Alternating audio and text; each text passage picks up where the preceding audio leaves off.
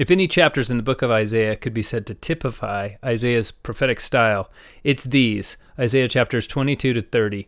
We'll be covering them today. This is the lesson you've been waiting for. I'm Mark Holt, and this is Gospel Doctrine.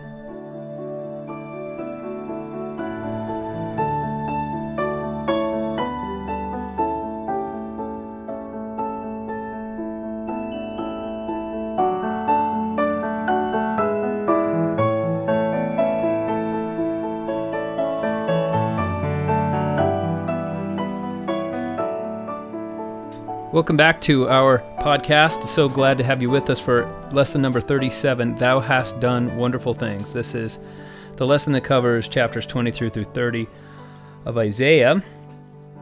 But before we get into that, first of all, please contact the show if you'd like. You're welcome to ask questions, bring up concerns that you've had with past lessons, or something that you see coming up in the next few weeks by emailing us at gt@gospeldoctrine.com.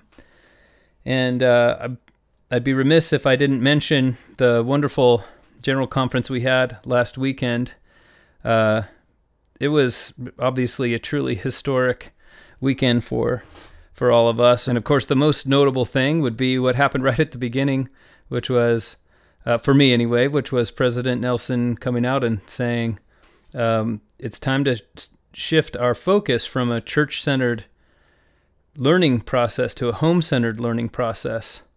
And I was very touched by that, because this is the same process that I've undergone as I began what for me was the journey of beginning the podcast that we're listening to now. What I wanted was to have a way of studying the scriptures more intimately and more in depth, and doing it at home. And I think I don't know if all of my listeners will feel this way, but this podcast has been for me a way of having a home-centered church and home-centered church-supported system of studying the gospel. So many other wonderful things mentioned, and of course during Elder Cook's talk as well, he talked about a home-centered church-supported balanced effort. But he also talked about the progress that we can make from reading the scriptures to studying the scriptures. And we're reaching beyond a classroom to an individual heart and home. So, in keeping with Elder Cook's challenge to make our home a place of spiritual strength, and what he said about the fact that it would be completely appropriate for young single adults or single parent families or part-member families to gather in groups outside the normal Sunday worship services to enjoy gospel sociality, study together. And in my view, that's what we're doing. So I invite all of you, if you have a way that this podcast can better serve your needs with a view to those challenges from our leaders, then I hope to hear from you. Please email in and say, hey, I'd like to see you talk more about this, or I'd like you to offer your podcast in a different way. I don't know exactly what it might look like, but I hope to make the content that we have here available to you as you strive to adapt to what all of us will make the church become over the next several months to several years. But I hope that, like me, many of you will see what we do here, the study that we make of the scriptures, the extra effort that we put into learning about our Sunday school lessons, as already having responded to our prophet and apostles' challenge to have a more balanced effort, a more home-centered church-supported effort, something that we do on our own to take our own personal and spiritual and scriptural progress, take responsibility for those things. Well, what better lesson to begin with than this lesson number 37? There is no more quintessential lesson of Isaiah. In this lesson, every chapter is Isaiah talking about his own people and the latter days.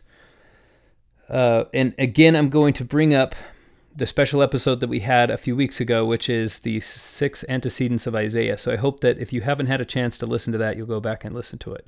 But quickly, I'll review them. For those who haven't listened to it yet, the antecedent means the noun that a pronoun refers to. So sometimes Isaiah says I or me or you, and we don't know exactly what the antecedent to that pronoun is. So My own theory, my own interpretation, my own method of understanding Isaiah is to have a set of antecedents ready to plug in, and whatever set fits, that's the one that you use to take meaning from. And obviously the first set is Isaiah's own time. So when he says, I went out, he's talking about he himself. And I talked to the king, or I talked to him, etc. He's talking about the people of his own time, the nation of Israel that he's surrounded with. That's the first antecedent. It's the surface level. It's the level that exists in every writing you'll ever find. Every writing has a surface level. Second antecedent is the history of the nation of Israel. So Israel as a people, they've been through a lot of very clearly identifiable events, including the Exodus, the time when they were enslaved in Egypt, they were exiled in Babylon, they were destroyed by the Assyrians and scattered, they rejected the Christ. These are events in Israel's history. So that's the second antecedent. The third antecedent is Jesus Christ, the life of Christ, and his premortal and postmortal ministries. That's the third antecedent. Fourth is what I call the plan of salvation, or our eternal progression. So we lived before we came to earth. We were born. We learn on earth under this veil of darkness or forgetfulness. Then after we die, we receive teachings and ordinances. After we die, we're resurrected, and eventually we live with God in heaven. So that's our eternal progression. It's very interesting how all of these different sets of antecedents, they line up. And if you were to put them all on a bunch of, and I'm about to date myself, but if you put them all on a bunch of transparencies and place them on an overhead projector, you could start to overlay them and see how they match up. The same is true for the temple, the fifth antecedent. The rooms of the ancient tabernacle in the desert have a similar progression to what the history of what nation of Israel went through, the path that Jesus led us on, and the eternal progression that all of our souls make. So all of these things have very strong correlation with each other and with the writings of Isaiah. So those are the first five antecedents. The final antecedent is the one Nephi referred to when he said we should liken the scriptures to ourselves. Now, I've already talked about our own eternal progression, but when I say liken it to ourselves, this is what I call our daily walk, which is our walk through the world, our walk with faith with Jesus Christ. We can apply each scripture to our daily walk and take something useful from it that we can use to make decisions and to bring the Spirit into our lives each and every day, and especially each and every week. Our life generally follows a pattern of weeks and not days, so we can have a spiritual dip in the middle of the week and a spiritual high as we partake of the sacrament and go to church. So those are the six antecedents of Isaiah. I explain them in more detail in our special episode. What I'm going to do now is take each of these chapters, go through them quickly, and we're going to talk about how you can apply the antecedents in each one. So if you're planning on teaching your own lesson in a different way, then you'll have to adapt what I'm about to do, because this is the way that I would teach it. I would have already exposed my students to the ideas of the six antecedents of Isaiah, and then I would say, here's how you can understand these chapters. And I'm gonna spend a little time talking at the beginning about how I personally study the book of Isaiah. As I mentioned before, Isaiah, if you were to think of it as a dessert, and let's say, like me, your favorite dessert is ice cream. Ice cream, you can eat a lot of it. It tastes very good, but it's not super rich. Well, if the scriptures to you are like ice cream, let's say the Book of Mormon, you can read several chapters in a day and you feel like you're gaining a lot from it. You're feeling the Spirit with each chapter. That is not what the book of Isaiah is like. You have to think of the book of Isaiah as the richest cheesecake you've ever had. So you get one little forkful of that cheesecake and you're going to be dissolving that bite in your mouth for quite some time. The point is, you shouldn't be in a hurry to understand and get through the book of Isaiah. A lot of times people get disappointed when they get to the Isaiah chapters in the Book of Mormon, because I think I should be keeping the same pace reading these chapters as I did with the chapters before and after.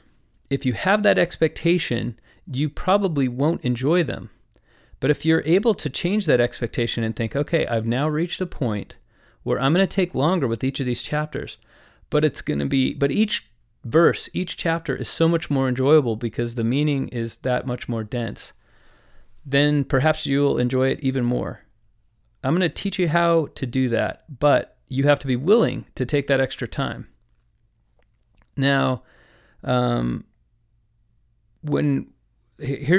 are some of the resources that I use. First of all, there is a podcast and a YouTube channel that I've referred to before called The Bible Project. It's a website also, thebibleproject.com. But you can go onto YouTube and search for Bible Project Isaiah or Bible Project Joel, and you can get what you might call a 30,000-foot view of any book of the Bible. And I believe they have it's an animated lecture. It's kind of like where you see somebody writing on a whiteboard while someone else is talking. And I don't know if they have every book of the Bible done, but they do have most. And Isaiah's on there. Isaiah is broken up into 2 videos, and it helps you get the main idea, a 30,000-foot view of each book of the Bible. The book of Isaiah is very complicated, but each couple of chapters they explain what's going on in each section of the book of Isaiah. What we take the book of Isaiah over several hours. So over 5 different weeks, over several lessons, we talk an hour at a time. This is more like a helicopter over the trees. We're traveling quickly, but we are getting a closer view. But where you gain the most benefit is from walking the ground yourself. And that is by reading and studying these chapters on your own individually. So what I try to do as we do our little helicopter survey of the ground is I try to equip you and train you in how to make your way through this tangled path of Isaiah, and then set you up so that you can not only learn from Isaiah, but enjoy reading the book of Isaiah and understand it. Now, remember, Nephi promised us that in the last days we would also, the Jews understood the book of Isaiah because that was the manner of prophesying among the Jews. But in the last days they will also understand these things, he said. And the biggest part of the reason for that is that far wiser and better scholars than I have taken the time to explain it all for us. And we have access to so much more information than ever before in human history that we can reach out and understand what everybody has said about the book of Isaiah. So here's how I study the book of Isaiah. And if you're just listening to this podcast, maybe you don't feel like doing that, maybe you're driving somewhere, that's fine. If you want to savor this like you would a fine, rich cheesecake, or maybe I don't know what your favorite dessert is, something super rich, then this is the way that I would recommend studying it. I study this on my tablet. So I have my Gospel Library app open. And in the library app, I have a couple of tabs. One is to the Institute Manual, the Old Testament Institute Manual, and I'm open to the chapter that discusses whatever part of the book of Isaiah I'm reading. Secondly, I have the King James Bible open in the Gospel Library app. And then I also might have the Sunday School Manual open as well. That's not as important because there is less explanation that goes on. It just kind of points you in the right direction. Then I also have a web browser open, and I've talked about the website BibleHub.com several times. I have one tab open to BibleHub.com, and I will choose a translation that is farther along what you might call the idiomatic end of the spectrum, something that feels like very natural English. And then I also have another tab open to a website called IsaiahExplained.com, which is a website run by a member of the church named Avraham Gileadi. He's a Jewish convert to the Church of Jesus Christ. And he has made his own translation of the book of Isaiah. So with all these different translations, none of them get it exactly right, which is kind of the hard part. all of them, they all have somewhat different takes on different words, and some of them leave some things out and put other things in that others leave out. So the first thing I do is I will read the translation that's super idiomatic on BibleHub.com. Believe it or not, you can read a chapter in the book of Isaiah. If it's rendered in modern English, you can read it in about a minute. And that sounds really strange. It sounds impossible that would be true. But if you scan through it, all you want to do is get the sense for what all of the words means. To me, the most important version to read is the King James translation. That's what's in our scriptures, but it's also what's quoted extensively in the Book of Mormon. So let's say you're reading the Book of Mormon, you get to the Isaiah chapters, or you want to understand Isaiah so that when you get to those chapters, you can understand them and enjoy them. That's the goal, is to understand the King James version. But first, you have to read it in some really clear English so that you can get the point behind what's going on. Now, I will often go back and forth between the two apps, the browser on BibleHub.com and my Gospel Library app. I'll often go back and forth every 5 or 6 verses. And doing that, it takes about 10 minutes to read a chapter. But by the end of that time, I have understood every passage. Now, the other thing you can do on BibleHub.com is if you tap on and if you don't have a tablet, then I apologize. If you're just reading on your simple scriptures, then this is going to be a little harder, but hopefully you have some sort of computer where you can pull up this website. And if you click on the link for just one verse and then click on the Hebrew link, then anytime there's a word in that verse that you want to know more about, you'll see the actual Hebrew word. You click on that, and then you click on the link that goes to the Strong's Concordance, and it will actually define all the ways that word, that Hebrew word, can be rendered into English. So you'll get a lot of alternate ideas as to what might be going on and why so many people have translated that verse in different ways. The point of all of this is there are tons of ways to interpret what Isaiah is saying. And one framework that I have recommended is to understand the 6 different antecedents, but also to understand the different ways that it can be translated. There are a lot of different frameworks that other people have recommended. So let's jump in and open our various translations and our various apps. Let's open to Isaiah chapter 22. So in this chapter, what we're talking about, what God is talking about, and what Isaiah is talking about in all of these chapters is the destruction of Israel, the exile of Israel and Judah, and their eventual rest and salvation in the millennial earth. So the surface level is that Isaiah lives in the city of Jerusalem, just south of the northern kingdom of Israel, which is about to be destroyed and carried away captive by the Assyrians.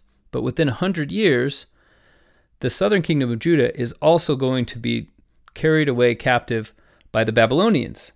And Isaiah in these chapters is going to prophesy not only of these things, but of the last days. I mean, he can't talk for very long about the terrible things that are coming without having his mind called away forcefully almost to the glorious latter days where he sees that God reigning personally on the earth. Isaiah is constantly drawn to the wonder of that vision that he saw early in his ministry.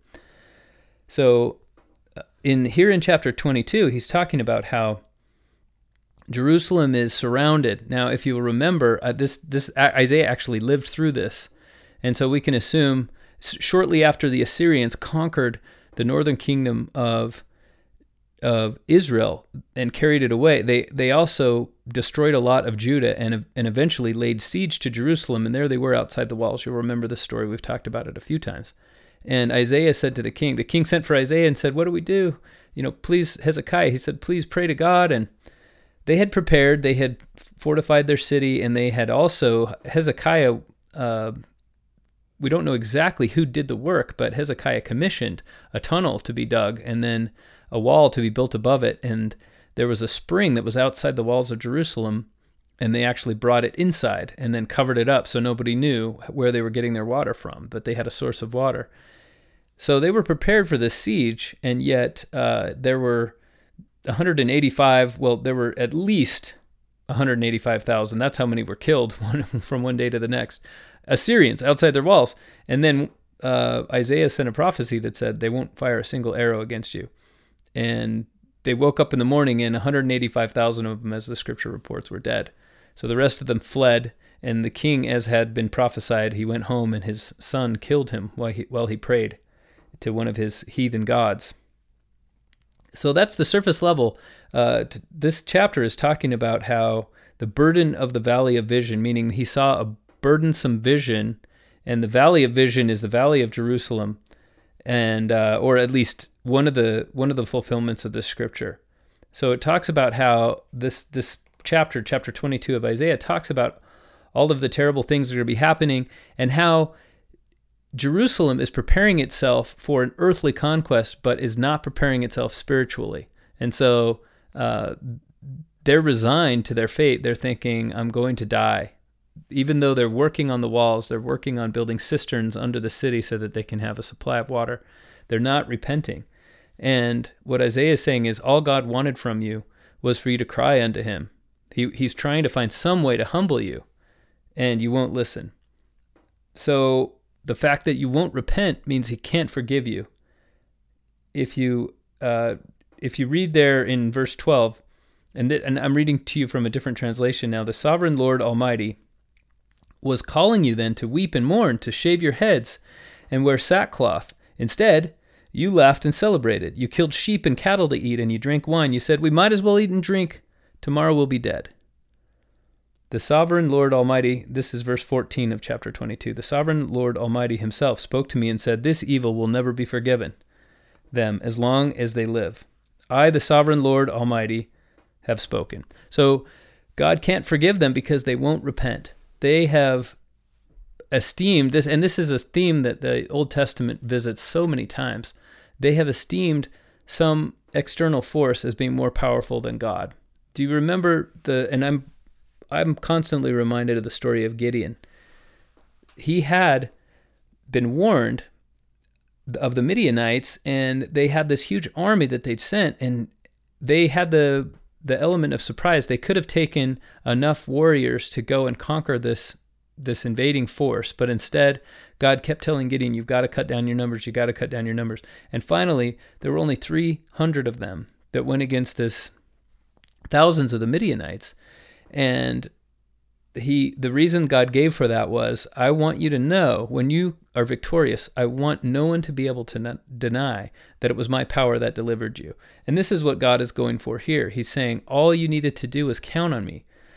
And in the short term, so that's the surface level. These citizens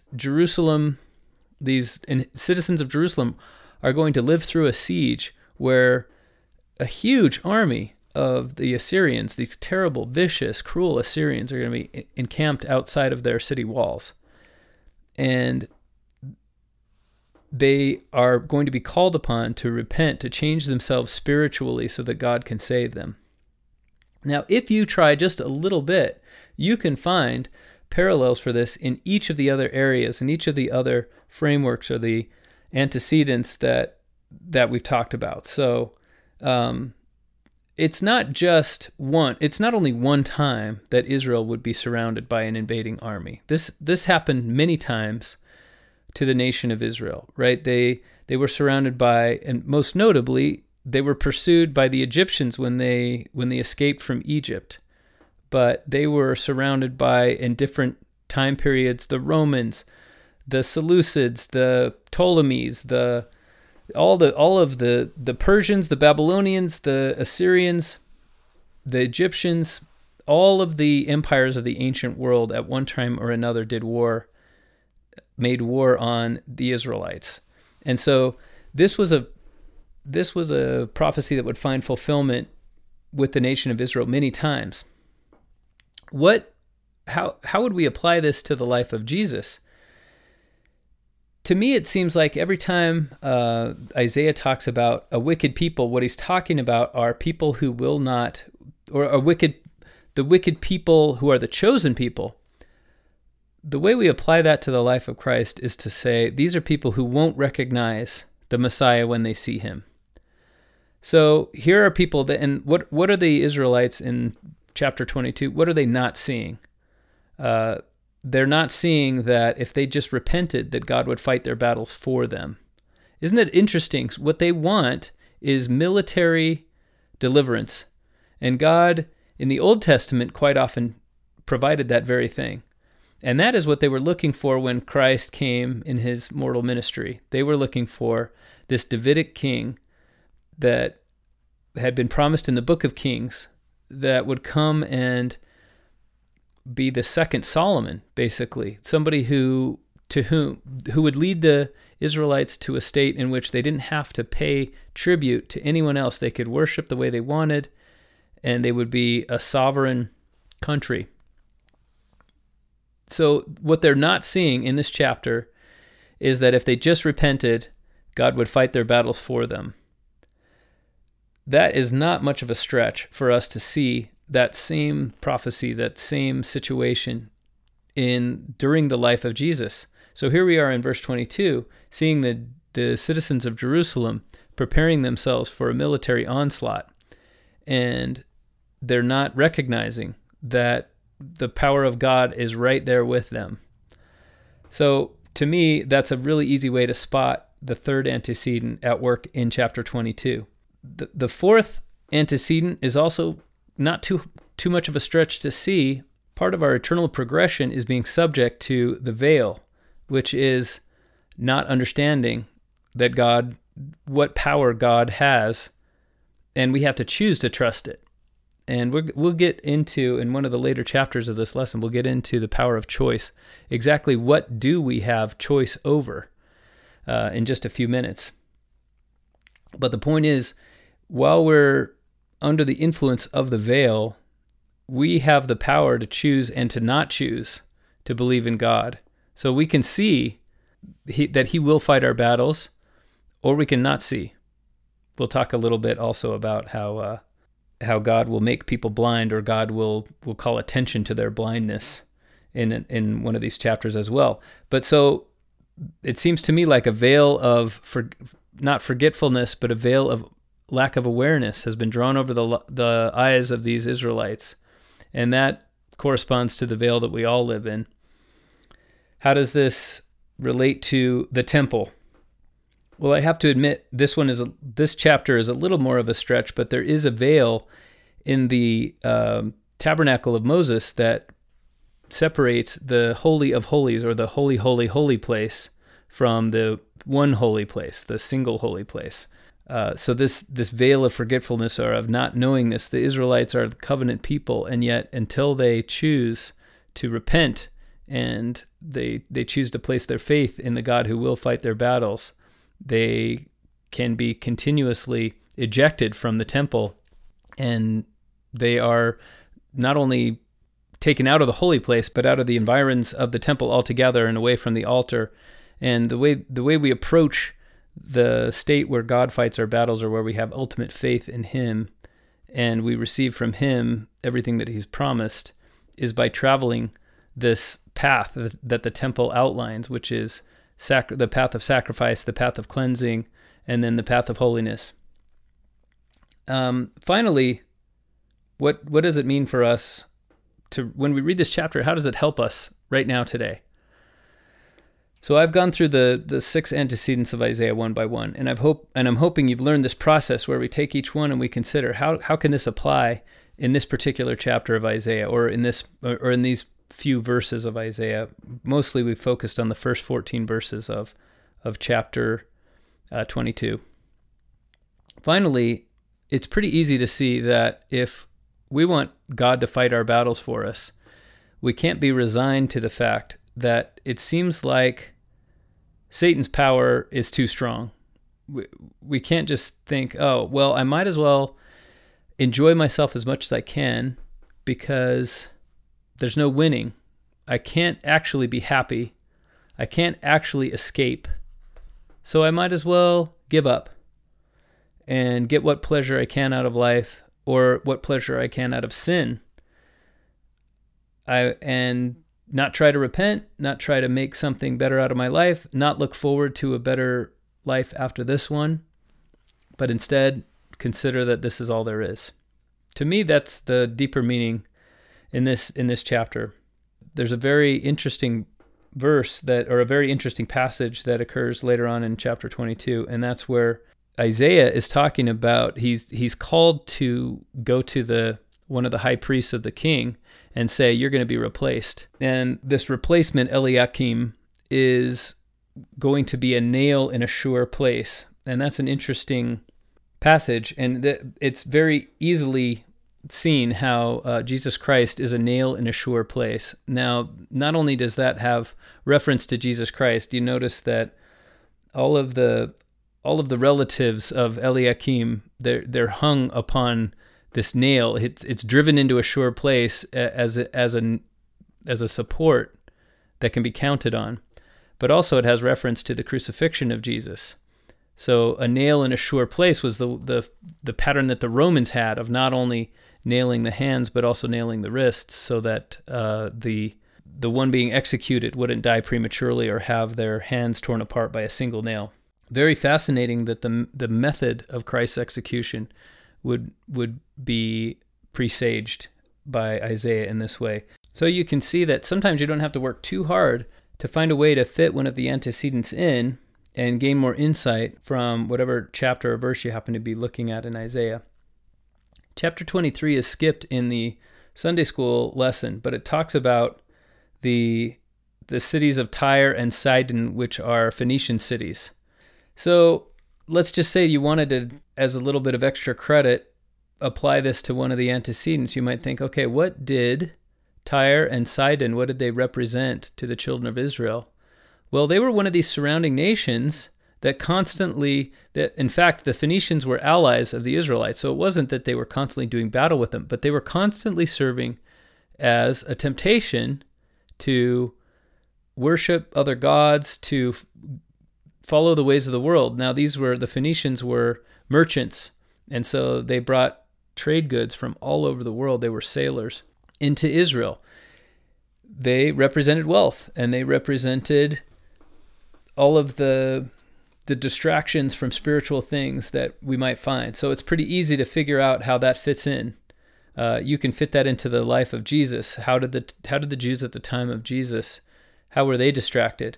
You can fit that into your own eternal progression, and without too much work, you can find out where that fits in the temple, and you can easily find out what the distractions are for you in your daily life. Chapter 24. Now, this chapter has a couple of passages that I really enjoy. The first one I'll draw to your attention, verses 6 through 9. Now, this reminded me of one of my favorite Christmas songs, which is Joy to the World. But you may remember in one of the verses of Joy to the World, it says, "He'll come and make the blessings flow, far as the curse was found." And I always wondered as a kid, I always thought, what does that mean? What curse is he talking about? What curse was found? It is only as I grew up and I started studying the Old Testament that I realized the curse is when God said to Adam, "I will curse the ground for thy sake." So here in verse 6, Isaiah says, "Therefore hath the curse devoured the earth, and they that dwell therein are desolate. Therefore the inhabitants of the earth are burned, and few men left."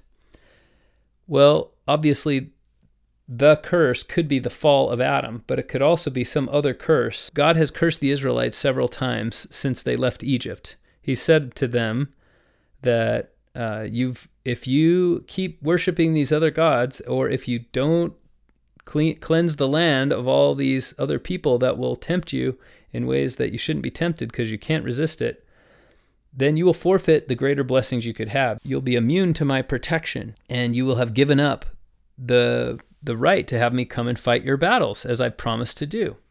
So that is also one of the curses. So right there, I've given you two contexts. Those are the second and the fourth antecedents. Our eternal progression is the fall of Adam, and the second antecedent is these curses that the nation of Israel has earned from God for being idolatrous at different times. So Anyway, next time you sing Joy to the World and you sing, he'll come and make the blessings flow far as the curse was found, you can realize that has two different fulfillments. Now, one of the key verses in this chapter is where, in verse 22, when it says they shall be gathered together, as it's talking about the kings of the earth and how those who are prideful will be brought low. And the reason we're going through this, by the way, in such an episodic form, we're just jumping, is because that's what Isaiah does. He kind of starts each paragraph is almost a separate prophecy, and some of them are self-contained. So sometimes the chapter has a thread running all the way through it, and sometimes these chapters, the end of one chapter has more to do with the beginning of the next chapter than it does with what came before it in that same chapter. So we're taking these more as passages than as chapters. And if each passage has a set of ways that we can interpret it, then we're just looking at them one by one. So here we are in verse 24. In the final passage, he's talking about these kings of the earth being brought low, and they're put in prison. So kings reduced from their prideful place. And again, we have this idea of people who have trusted in earthly powers. Now, in the last chapter, it was Jews in Jerusalem who are on the receiving end of this earthly power of an invading army. But now what we have is it's flipped around, and it's the invading kings. It's these kings that have been fighting against Israel, and they're being brought low. And then it says in verse 22, they shall be gathered together as prisoners are gathered in the pit, and shall be shut up in the prison, and after many days shall they be visited. Now, just as a side note, Latter-day Saints quite often read these verses and say, after many days they shall be visited. We automatically think, okay, Jesus Christ was called, and in the 138th section, we learn about how Jesus went and visited the spirits in prison. But and it's really interesting because I actually pulled up the translation, the original Hebrew on BibleHub.com. I pulled up the Hebrew of this word, and it can mean punished. So it can, a lot of translations don't have the word visited in there. They have, after many days they shall be punished, or their punishment shall come. So visited in the sense of visited with punishment is how often it's translated. So I thought, we're missing the point. We're reading this as if Jesus is going to go visit these people. But really what it means is after many days, then their punishment will come. They'll be visited with punishment. But then I dug a little deeper, and the Hebrew word actually has both meanings. It can be ministered to, but it can also be punished, which is so interesting that one word would have both meanings. So the truth is, depending, and it may have been intentional on the part of Isaiah, depending on which of the antecedents you want to apply, that depends on which sense of the word visited or punished you're going to get. So after many days, what happens to our pride? Once it's removed, once we're humbled, once the fact that we can't count on the arm of flesh, we can't trust in the arm of flesh, becomes clear to us, and God teaches us that lesson and humbles us, what happens to those things we took pride in? After many days, they're generally brought low. But also, the things that we're humbled for, as Ether 12:27 promises us, is that these weak things will become strong. Now, obviously, in the ministry of Jesus Christ, this has a fulfillment, which is that Jesus will go into the spirit world and visit the spirits that were in prison. So in the history of the nation of Israel, right, in the prophecy that Isaiah is making, he's saying there will come a day when Israel will be redeemed from these foreign kings that have oppressed it for all of its history, and all of these powers, God will become the government. And all of these powers that have surrounded Israel for so long will be deprived of their earthly power. And so they'll be gathered together as prisoners are. And it might take a long time, but eventually they'll be visited with their punishment. And you can see that very idea continues in verse 23. Then the moon shall be confounded, the sun ashamed, when the Lord of hosts shall reign in Mount Zion and in Jerusalem, and before his ancients gloriously. In other words, God will be the government on the earth. So you can see just in these two verses, well, really 3 verses, the last 3 verses of chapter 24, that there are several ways we can interpret those. And it's kind of fun to realize, all you have to do is say, what context is Isaiah talking in? And then try to figure out what it might mean in that context. And you can almost always find a meaning for it. And some people listening to this from outside of an LDS perspective, or a perspective of the Church of Jesus Christ of Latter-day Saints, they might come in and say, this is something that you're making up. Just the fact that you can find an application doesn't mean it was intended by Isaiah.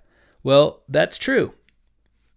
We don't have any guarantees that this is what it means.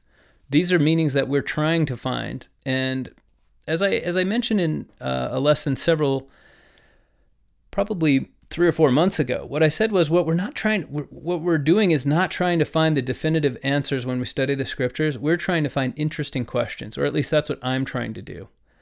I'm trying to figure out what it is I want to learn from the scriptures, and I don't always know that this is what God meant. But the fact that he put the question in my head, the fact that he said, could it mean this? And gave me that thought means it's something worth thinking about. In my opinion, finding interesting questions is what studying the book of Isaiah is all about. When you find, and that might be, you try to apply one of the antecedents, it doesn't really seem to fit, and you think, this isn't very profitable for me to think about. But there'll be other times when you think, gosh, could this be exactly what Isaiah meant? Because it seems to fit in so many different ways, and it's perfect for me right now in this moment. That's an interesting question. It's not a definitive answer. You'll never know for sure, but it doesn't really matter. The point is, the scriptures are designed to do that exact thing, which is to get you to wonder, is God active in my life? And in what way is the power of God manifest? How can I choose to give it more influence over what happens to me? In other words, how can I stop trusting in the arm of flesh? How can I avoid doing what these people in Jerusalem in chapter 22 are doing, which is building up their outer walls, their defenses against an army that is irresistible, rather than repenting in sackcloth and ashes and counting on God to fight their battles? So in what ways can I avoid making that mistake? That is what Isaiah trains us to do. Now, chapter 25 is largely a millennial prophecy. So there is very little of the surface level, Isaiah's time. He's saying in Mount Zion, in the last days, generally when Isaiah talks about Mount Zion, he's saying when God restores the earth to its millennial glory, or its Eden-like state. And I don't know if you remember, but we talked about when we did our special episode on the tabernacle, we talked about the decorations inside, and they were all, and especially in the Temple of Solomon, the decorations inside were scenes from the Garden of Eden. So the holy place, the place where most of the priests could go in, where this table of shewbread was and the menorah was, it was seen as a return to the original creation. God had created the perfect earth, and here we are in the holy place. It's a state of being where God reigns on the earth and we're in his presence. And even that is not as holy as the holiest of holies, or the holiest place. And so these are reminiscent, the outer court is reminiscent of the world we live in now, or a telestial, what you might call a telestial existence. And the holy place is a terrestrial existence. They correspond to the 3 kingdoms of glory, and the Holy of Holies corresponds to the celestial kingdom, or where God himself lives. And so here's Isaiah talking about how the world will be brought to its terrestrial glory again, the glory that we already knew. So right away we can see that there's a tie-in with our temple antecedent, but it's also the terrestrial kingdom in the plan of salvation. And every time he talks about the fact that God will rule personally, we're talking about the post-mortal ministry of Jesus Christ, the Messiah. So these are, several antecedents being brought in at once, all of them right at once. So let's talk about the feast that God is going to hold for those descendants of the house of Israel in the latter days. In this mountain shall the Lord of hosts, this is verses 6 through 9. In this mountain shall the Lord of hosts make unto all people a feast of fat things, a feast of wines on the lees, of fat things full of marrow, of wines on the lees well refined. And then he will destroy in this mountain the face of the covering cast over all the people, and the veil that is spread over all nations. He will swallow up death in victory, and the Lord God will wipe away tears from off all faces. So let's read another version of that and see, let's get a little bit more insight into what that might mean. And actually at this point, I'm going to use the Gileadi translation from IsaiahExplained.com. So chapter 25, verse 6. In this mountain will Jehovah of hosts prepare a sumptuous feast for all peoples, a feast of leavened cakes. Now, what's the difference between a leavened cake and an unleavened cake? A leavened cake is what we would know as cake. It is actually dough that has been allowed to rise with yeast in it, as opposed to what the Israelites ate in the Passover, which was bread that they didn't have time to allow it to rise. So they would have understood this. Because it's leavened cakes, they would have understood this as the opposite of the Passover. We don't have to eat it in a hurry. Succulent and delectable, a feast of leavened cakes, succulent and delectable, of matured wines well refined. In this mountain will he destroy the veil that veils all peoples, the shroud that shrouds all nations, by abolishing death forever. My Lord Jehovah will wipe away the tears from all faces. Now this is such a beautiful image, but it's also very powerful because it talks about how they're going to have a feast, and this feast it's the opposite of everything that represented fleeing out from the nations of Egypt. In other words, they were in such a hurry to leave, they couldn't let their bread rise. There was no way they could have a mature wine well refined. What they had to do was eat and drink standing up with their shoes on their feet. And this is the exact opposite, meaning God controls this country. There is no foreign invader. Not only will God fight your battles, but all the battles are over. So Isaiah is talking about this blessed time when there is nothing to worry about. In fact, all mourning has ceased. Every tear that you might shed, God is there personally to wipe it away from your face. It's a tender image of a father comforting his children, but not only comforting his children, taking away all of the causes that might cause them to suffer. And what he's saying is he's giving them a lot of reasons to believe, not just a statement that God will one day save you. He's giving them a lot of reasons to believe how he would do that and why he would do that, and saying this is the way we're going to live one day. God is going to actually give us this feast where we, instead of having to every year relive this terrible flight that we had out of slavery, we're going to have the exact opposite, where we have all the time in the world to prepare cakes with leaven in them and mature wine well refined. And it's going to be succulent and delectable. No one will be crying that day because God is wiping the tears from our face. Now, if you try, you can put this into every single one of the 6 antecedents. You can say, this is what Jesus Christ did to the people that he healed. You could say, when we are in the celestial kingdom, or even in the millennial day, this is what we'll feel like. You can say, when we progress through the different stages of the temple experience, this is what the Spirit feels like. You can also say that this is what God does for me on a daily basis. When I truly make it a point in my scripture study, in my prayer, to connect with him, then this is how he makes me feel. But on the surface level, Isaiah is actually talking about the latter days, and he's saying there will come a time when the veil over the earth, and you might remember this again from a hymn, the veil over the earth is beginning to burst. This is from the Spirit of God. Isaiah is bringing several things to mind all at once. And that's just 3 verses. You can understand why we're doing sort of a helicopter survey of the forest beneath, and why it might be profitable for you to walk through each of these verses individually and say, I'm going to spend an hour on one chapter in my reading of the Book of Mormon or my reading of the Bible, because there's so much here to get that you can't possibly cover. Even though we only have a few chapters to cover, we can't even get to all of the verses in these chapters. Well, the next chapter we're going to cover is we're going to skip chapter 26. I wish we could cover it, but we don't. We're running out of time. But I recommend it to you.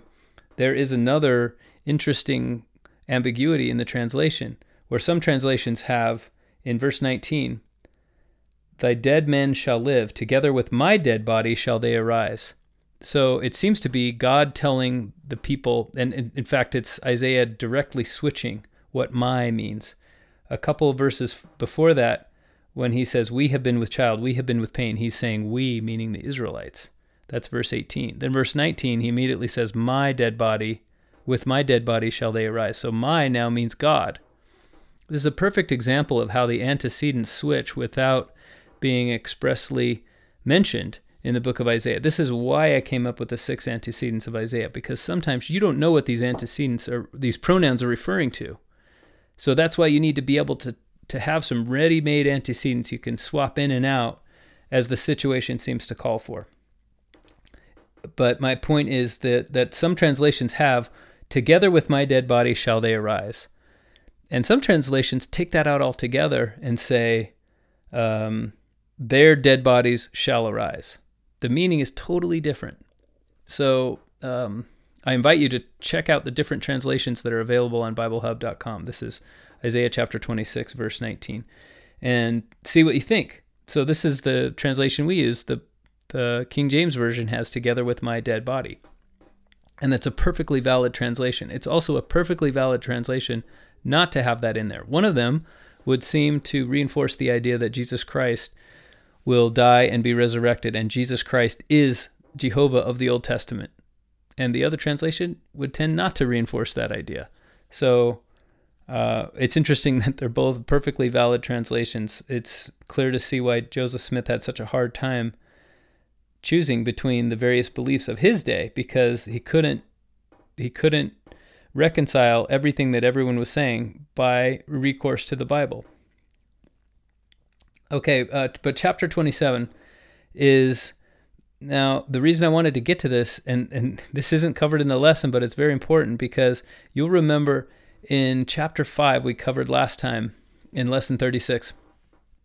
We covered chapter 5 where God is angry with his vineyard because he watered his vineyard, he did everything to care for his vineyard, and all he wanted was some fruit out of his vineyard, and instead what he got was wild brambles and terrible plants.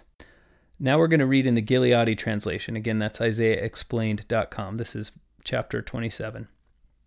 Verse 2, "In that day sing of the earth as of a delightful vineyard of which I, Jehovah, am keeper. I water it constantly, watch over it night and day, lest anything be amiss. I have no more anger toward her.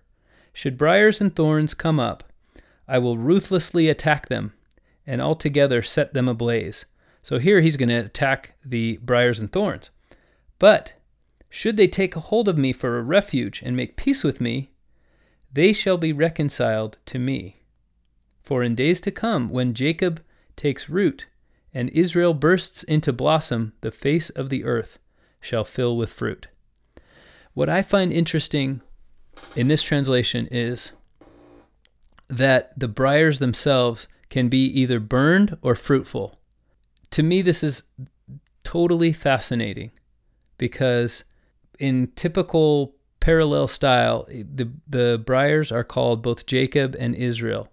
And when you see that in the scriptures, and especially in Isaiah, using the 6 antecedents, you can see this refers to me. When Isaiah is talking about the nation of Israel, not only is he figuratively referring to me, but he's literally referring to me. I have been adopted into the family of Abraham, but I probably, you and I were very likely literal descendants of Abraham. I mean, as Jesus said, God is capable of raising from these stones descendants of Abraham. Just about everyone is descended from Abraham. But the fascinating part of this is that, so we are these briars, or we can be the fruit of the vineyard. So in the previous chapter, this image has now changed. In the previous chapter, we were the unrighteous vineyard, but we let these briars come in. But in this chapter, the briars can be either attacked by God or nourished by God. He can either burn them up, or he can forgive them, love them, water them, tend them, and then they can fill the earth with fruit. I just find it so amazing. In other words, we get to choose whether we're briars or not. even though we're already briars, we get to choose whether we stay briars or whether we get to bear wonderful fruit in the vineyard. We won't spend a lot of more time in chapter 27, except to say that this is where Isaiah begins to talk about the exile that not only the northern kingdom, but the southern kingdom is going to have to go through. So we can see very clearly that the Israelites and the Judeans, they all knew that this was coming. It was a very familiar idea to them. And now we're going to find out what their reaction was. So in chapter 28, it's interesting. Isaiah is talking, he talks about the drunkards of Ephraim. Verse 1, "Woe to the crown of pride, to the drunkards of Ephraim, whose glorious beauty is a fading flower, which are on the head of the fat valleys of them that are overcome with wine." Now the fat valleys are abundant agricultural lands, meaning they have everything that the earth can provide. They have all the abundance that God has given them, and yet they are the crown of pride, meaning that they have put themselves above their fellow men and above the need for God. So this is Isaiah saying Israel will be destroyed. The northern kingdom is going to be conquered by the Assyrians because, and then he starts outlining all of the causes. Now, what does this mean for you and me? It means the interpretation for you and me is as we fall away from, as we allow pride to overcome us, or if we literally are drunkards, but if we believe that we can take leave of our senses, that we can drop our responsibilities, that we can drop judgment. Now, in verse 7, he also talks about other people who are drinking, the prophets and the priests. So if we forget that we have duties to God to be holy and to obey the commandments, then the message to us is the same as the message to the northern kingdom of Israel, which is that God is going to conquer you. Now, the most significant verse in chapter 28 is a little bit later on. He talks about the cornerstone that will be laid. And leading up to this, he says, Hear the word of the Lord, ye scornful men, that rule this people which is in Jerusalem. Because ye have said, we have made a covenant with death, and with hell are we at agreement. When the overflowing scourge shall pass through, it shall not come unto us. So these men have, these sinners, they've made an agreement with death, as they call it. Or in other words, they have a secret combination. They're going to cover each other. They say, well, we're the wicked ones, so we don't have to worry about any of the consequences of our acts. We have ourselves covered. And when the day of reckoning arrives, there actually are no consequences for us. Once again, this has a fulfillment within our own lives. How many times do we think we are above the consequences that other people have to suffer? I'm better than them in some way, therefore I don't have to worry about keeping the laws of God that they have to keep. I think everybody does this to some extent. Therefore, thus saith the Lord God, Behold, I lay in Zion for a foundation, a stone. We're in Isaiah 28, verse 16. A stone, a tried stone, a precious cornerstone, a sure foundation. He that believeth shall not make haste. Now, Paul used this same image in the book of Ephesians when he talked about the church being a building that was fitly framed together on the foundation of prophets and apostles, with Jesus Christ himself being the head cornerstone. Paul was making an obvious reference to Isaiah, but Paul's interpretation was that this precious cornerstone was referring to Christ. This is, for Christians, this is an obvious interpretation. This is the third antecedent found in this verse. But I also like to give you what the Jewish interpretation is so that you can understand that Isaiah was talking to people who didn't know about Christ yet. What did they think that he meant? And the surface interpretation is that Isaiah was making a metaphor here. He was talking about justice itself. He was saying God is going to set a foundation. The whole foundation of God is that there is justice for everyone. Now, Jesus Christ made justice possible, and he made mercy possible. So this is a perfect image for him. It is a perfect metaphor for him. But underneath that is Isaiah just saying God believes in justice, and God will establish his justice. You can think that you're going to flee from it. You can think that you can make deals around it, but eventually God's justice catches up with you. As he says in verse 18, your covenant with death shall be disannulled. Your agreement with hell shall not stand. When the overflowing scourge shall pass through, then ye shall be trodden down by it. In other words, you can't escape just because you say you will. So that's chapter 28. In chapter 29, this is a very significant chapter for Latter-day Saints, because first of all, because in 2nd Nephi chapter 27, this chapter is extensively quoted, and significantly, there's an added verse there. So it talks about how, at the beginning of Isaiah chapter 29, it talks about how the nations that are round about Israel will be brought down, and Israel itself will speak as out of the dust. But this image of a nation or a prophet or a people speaking out of the dust has so much more significance in the context of the Nephites, because they literally speak to, well, not literally, but figuratively, they speak to us out of the dust. It's a very potent image because the plates that their records were written on were pulled out of the ground. But also because in 2nd Nephi 27, one of these images, the added verse adds a chiasmus, creates a chiasmus that doesn't exist in Isaiah.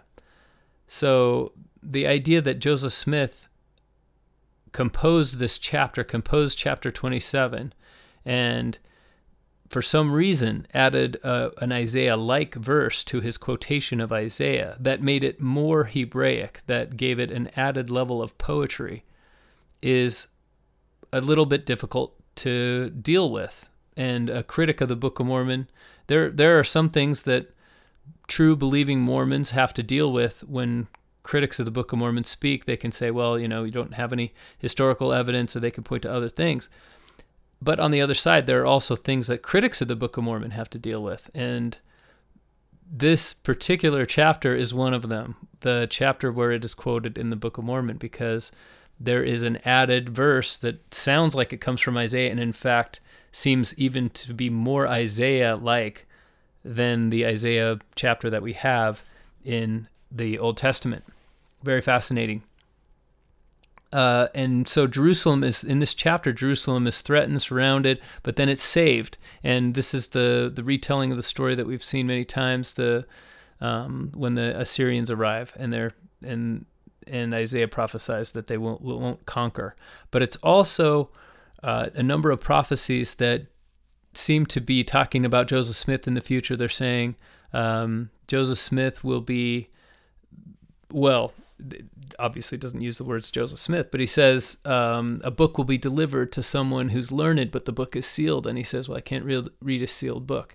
That's this chapter. So this is a significant chapter for us. Also, God the Father quoted this chapter when he was talking to Joseph Smith. He said, their hearts, they with their mouths they draw close to me, but with their hearts they're far from me. Though that is a quote from Isaiah. And again, this is the chapter where Isaiah says, God shall in that day begin to do a marvelous work and a wonder. And the marvelous work isn't what we think. When we use the word marvelous, it means only good. But marvelous can mean, and again, terrible also doesn't always mean bad. In the times when the King James Version was translated, it just means something that really opens your eyes. So marvelous could mean, wow, I marvel at it and it really hurts, or it's a wonderful, terrific, terrible thing. And the righteous will obviously love it, and the wicked not so much. In verse 14 of chapter 29, therefore, behold, I will proceed to do a marvelous work among this people, even a marvelous work and a wonder, for the wisdom of their wise men shall perish, and the understanding of their prudent men shall be hid. So some people won't take this as being so marvelous. The wisdom of somebody perishing is not going to be a pleasant day for that person. Woe unto them that seek deep to hide their counsel from the Lord, and their works are in the dark. And they say, who seeth us and who knoweth us? So everything is going to be revealed, and justice shall come to everyone. Then it talks about some of the blessings that will come. Shall the deaf hear the words of the book? The eyes of the blind shall see out of obscurity and out of darkness. The meek shall increase their joy in the Lord. So God will make his power known, and justice will reign, and there will also be wonderful surprises. So chapter 29, very significant chapter. And if you are willing to put in the work, you're willing to read this in a couple of different translations, it's also very clear. Let's go into the final chapter of our lesson, chapter 30. Now this has something that was intended by Isaiah to be a metaphor, but it also has a literal fulfillment. So it starts out talking about how Israel has sent ambassadors to Egypt to seek after some alliance. And God is saying, or Isaiah is saying, thus saith the Lord, why are you going to Egypt for help? Don't you know that Egypt is the biggest metaphor you could ever trip over? You escaped there, you were slaves there, and now you're going back there. Egypt is famous for not getting things done. And in fact, God even gives Egypt a nickname in verse 7 of chapter 30. The Egyptians shall help in vain and to no purpose. Therefore have I cried concerning this. Their strength is to sit still. And some translations have it as, they are the people of sitting still. So God is saying, you've put your trust once again in the biggest arm of flesh there ever was, which is the nation of Egypt. They are such a representation of worldly pride and power that I have used them that way for literally hundreds of years now, and have you not learned your lesson? So there are so many parallels to our lives in this, but it doesn't stop there. And I want to read you now. I'm going to read to you from the Good News translation the verses that follow. So God told me to write down, this is what Isaiah writes, God told me to write down in a book what the people are like, so that there would be a permanent record of how evil they are. That's verse 8 of chapter 30. They are always rebelling against God, always lying, always refusing to listen to the Lord's teachings. They tell the prophets to keep quiet. They say, don't talk to us about what's right. Tell us what we want to hear. Let us keep our illusions. Get out of our way and stop blocking our path. We don't want to hear about your holy God of Israel. And at the beginning of the episode, I promised we'd talk about two things, choice and blindness. So the choice was when we talked about the brambles. We get to choose whether we're brambles or fruitful vines. And that's really amazing because we can change our very nature, or Christ can change our very nature through our choice. And here it's talking about how so many people in the world at the time of Isaiah, they know it's a prophet, but they tell the prophet, don't be a prophet. And obviously the chapter goes on to talk a lot more about what happens to people who have this attitude. And the spoiler alert, it doesn't turn out too well for them. But and in fact, that's not the ending, because God says at the end, eventually, I will save you and I will protect you. But that's because you will change. Your nature will change. You will eventually let me into your hearts and I will change them. You will go from being brambles to being fruitful vines, and I'll restore you and protect you. And Assyria, the nation of Assyria, which we can put in quotes, the Assyria of whatever your life is in that day, will be destroyed. So God is going to take each of us. If we use the fourth antecedent, God is going to take each of us and change us. But if we use the sixth antecedent, in every day we're going to run into some advice, let's say, some message from God where he tries to humble us, some weakness that he shows us. And our first attitude is going to be, hey, don't tell me about those things that are weak. Tell me what I want to hear. let me keep my illusions. And reading these verses in the King James Version, it's a little more poetic. This is a rebellious people, lying children, children that will not hear the law of the Lord, which say to seers, see not, and to prophets, prophesy not unto us right things, speak unto us smooth things, prophesy deceits. So you and I are constantly telling the world, give me something smooth. Speak unto me smooth things, rather than having the prophets of God point out to us our weaknesses. How many times have you seen in the news or on social media or heard from people after there's a general conference or a letter from the first presidency or even a press release, the prophet shouldn't speak about that? I don't want to hear that from the church leaders, or I don't want to hear this from my local church leaders. Or I don't want to hear this from life. I don't want life to show me that I'm weak in some way, that I'm not obeying the commandments.